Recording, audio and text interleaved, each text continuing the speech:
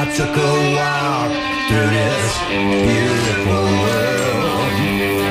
Felt the cool rain on my shoulder. Found something good in this beautiful world. I felt the rain getting colder.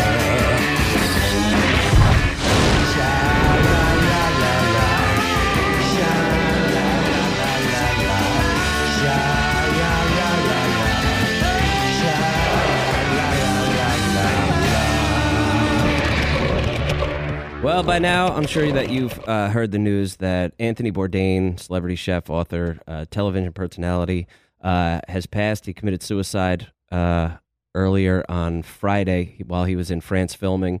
Obviously, a huge loss. Yeah. What an inspiration. Hey, this is Seton. I've got Brendan Pike with me, sort of off the Seton Path collaborator. And we just felt like it was necessary to do an episode of the show, or wanted to do an episode of the show today, because one, I know I have tremendous respect for Anthony Bourdain on a lot of different levels, but I mean, let's be honest, Off the Seton Path is... The name is almost like... It could be called Off the Anthony Bourdain Path, if Yeah. we're really being truthful about it. And he's been a huge inspiration for a lot of people, but I know certainly myself. Oh, absolutely. It's one of those ones where, celebrity deaths, they always like hit you, but they're, every now and then you get one of those gut punchers. And I think this was one that I hadn't had happen to me since Philip Seymour Hoffman, where it just blindsides you. And it's, selfishly for me, it's one of those things where it's like, you know what? I want to get to a point where I can work with that guy. And then selfishly, like, you feel like, oh, God, it's gone. Yeah, yeah. And it's just... And then you just start to reflect on like why they were so important to you and what mattered. But I mean, even specifically with Off the Seton Path, I remember you and I, when we were trying to figure out how we were going to structure the show, we both just watched a ton of Parts Unknown and just sort of broke down like the structure of how he made that show and how incredible it is. I remember specifically going through an episode of Parts Unknown where he was, I want to say, in Cape Cod in Provincetown, and I took like notes, like he did this here, he did this there, he did that there, and I'm trying to, I wanted to figure out how to do a show like that, and there's nobody cooler and better at storytelling and breaking down a story to me on television right now than Anthony Bourdain. Certainly, and that's Parts Unknown is clearly such his baby. He really, really hit his stride. No Reservations was awesome, but Parts Unknown, like, you could tell he had full creative control over that. Each episode is really its own film. And he talks about that. Like, each episode is inspired by directors or filmmakers from whatever country he's going to visit. And it was such a impressive way to attack mainstream television cooking. Like, and it's not even cooking, it's just culture. It's culture through cooking. Right.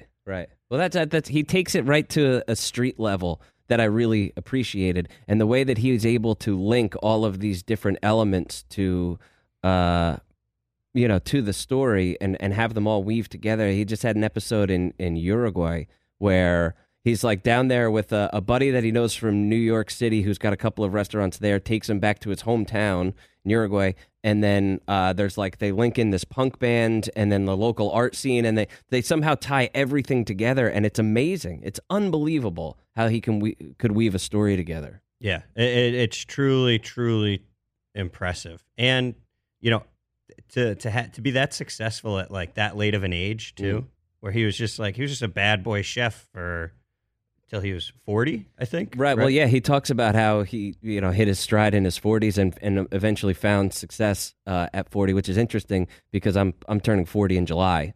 Right. And I think that we all relate to people in different ways, but Anthony Bourdain seems to be someone that people related to in a million different ways, whether you worked in the restaurant industry or you were in the television industry and respected the way that he has sort of changed that game up. And I know for myself, for me, it was more about who he was as a person and sort of this uncompromising, I am who I am, good or bad. You're born with what you got, and you sort of live every day to its fullest because there might not be one tomorrow. Right. And I love that about him. He was one of those. He was a punk rocker who made it and still waved the flag of punk rock even in his 40s, which you get a lot of like, hey, grow up kind of things, or like, didn't you do that when you were 15? It's like a guy in his 40s who's still like skateboarding. Yeah. You're like, there's like, okay, so after you were 7 years old, then what did you do? Yeah, I mean, it's a different kind of maturity, and I think it's almost like even more mature to take the path that he took, where it's just like, no, I'm not just going to do what I'm supposed to do as I get older. I'm going to figure out a way to do it my way and be truer to myself. And like, I think aging that way, like, gives you so much more respect than just following like the like, boom, I need to do this, and then I need to do this, and then I need to do this, and then I'm a success, And Yeah. so I think like the way he went about it was just, to me, like I told you this a couple of minutes ago, but like I attribute him, among a few other things, like he saving my life when I was 22 years old. I was super lost, super confused, and, kind of at rock bottom in a lot of ways. And a friend of mine, Ramsey, introduced me to No Reservations. And I just watched it, and it just gave such a simple solution to what I saw as a really complex problem. And that was just to go travel. And like that there's in sort of opening yourself up to like what the world has to offer. And like he really is like the most accessible philosopher out there. And so to me, he is a philosopher. He's somebody who's seen things and lived his life in a way that's truly inspiring as a 28-year-old that I want to chase. And like it's rare to have heroes like that. Well, yeah, I mean, Anthony Bourdain had a way with words for sure, and he had a lot of quotes there that could just sort of punch you right in the face with humanity. And it's like he had one where he was like, cooking is a skill, and anyone can learn a skill. But character is something you either have or you don't. Like, Yeah. wham! Oh my gosh, dude, that is just savage. Yeah, I guess I can. The one quote that like really stuck with me that I'm gonna pull up in a second. Let me just help. Sorry, I'm not in a desk that I normally sit at. It's so the quote I had is travel changes you. As you move through this life and this world, you change things slightly. You leave marks behind, however small, and in return, life and travel leaves marks on you. Most of the time, those marks on your body or on your heart are beautiful. Often, though, they hurt. And like that, just to me, it sums up life as a trip in general. It's just like the things you learn. Like I love that concept of like the mistakes you make you, and it's just, I don't know. It's just something I want to like see every single day. I want to put it above my desk, above my computer monitor, and just look at it and remind myself that like you've got to like do things to learn things and to grow. And I don't know. Lost a good one. Yeah, That's tough. yeah, we did. But life. You talk about being lost as a 22-year-old, or whatever. And I experienced all those same things, and people are lost. I think people are hurting. And the fact is, life doesn't come easy to everyone. And it doesn't matter what you have in your life, and it doesn't matter what you have going for you, what you don't have. That for some people, life just does not come easy. And I understand how that can be difficult for people to understand when they're not in that position. And it's like, hey, what do you mean? Like, what, you have so much to live for. You have a child and a successful career and all of these things, and you just really can't explain just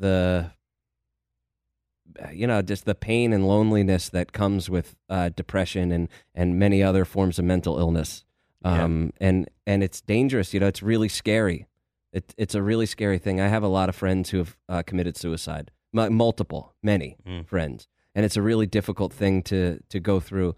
And you just don't know what people are going through on a day. You may know, and like you can talk to them, you can hug them, you can love them, you can listen to them. And you just, at the end of the day, you don't know what happens with people when they're sitting alone by themselves. Right. And I feel like it's such a common trend that the people that help the most and make people laugh the most and inspire the most tend to need the most help themselves. And so when they're seen as these strong people who carry like inspiration on their shoulders, like, oh, he's fine. He's got it all together. Nobody needs to talk to him, like, no, he doesn't need help. But everybody does. Everybody needs somebody to talk to, no matter who you are, no matter how successful you are, no matter how much you have it all figured out. Like everybody said, like what Bourdain does is like the perfect job. It's like everybody's ideal job. And so, nobody would assume that he's sad, like, or he's hurting that bad.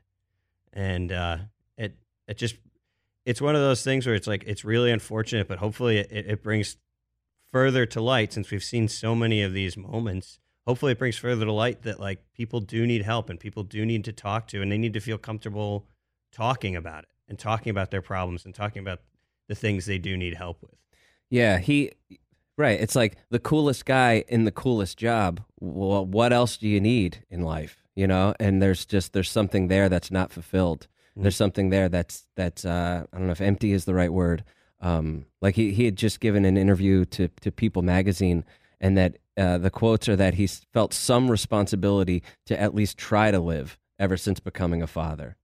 I'm like, I really feel like that puts you, it says a lot about his mindset. He said, I also do feel I have things to live for. There have been many times, honestly, in my life that I figured I've had a good run. Why not just do the stupid thing, the selfish thing, jump off a cliff into a water of indeterminate depth? Wow. And I honestly think the deeper a person is, like in terms of intellect or anything else, the darker it goes. I mean, like you look at like Robin Williams or like any of the great comedians, the reason they were so funny and so successful is like the depth and the intellectualism, I think, takes them to a really, really dark place that's hard to come back from. And I think like they do a good job of hiding it because they have to. Yeah. Yeah. Well, you know what?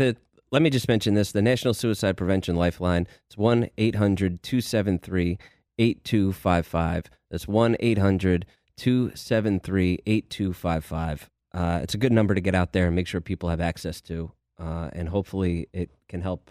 Yeah. I mean, I think that's what it comes down to, is just reaching out and knowing that people care. Yeah. Always.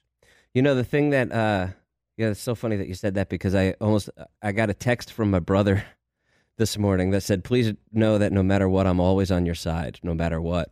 Mm. You're like, oh man, oof. That's really something. It's good. You got to surround yourself with that, and just find people who you feel comfortable talking to.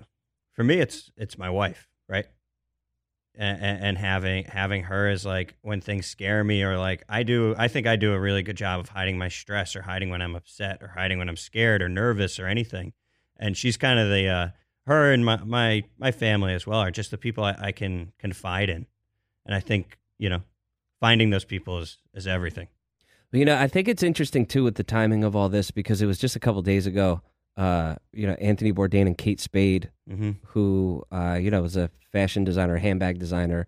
I'm not sure exactly how big her empire sort of stretched there. Mm-hmm. But, she had some demons, clearly, another suicide victim.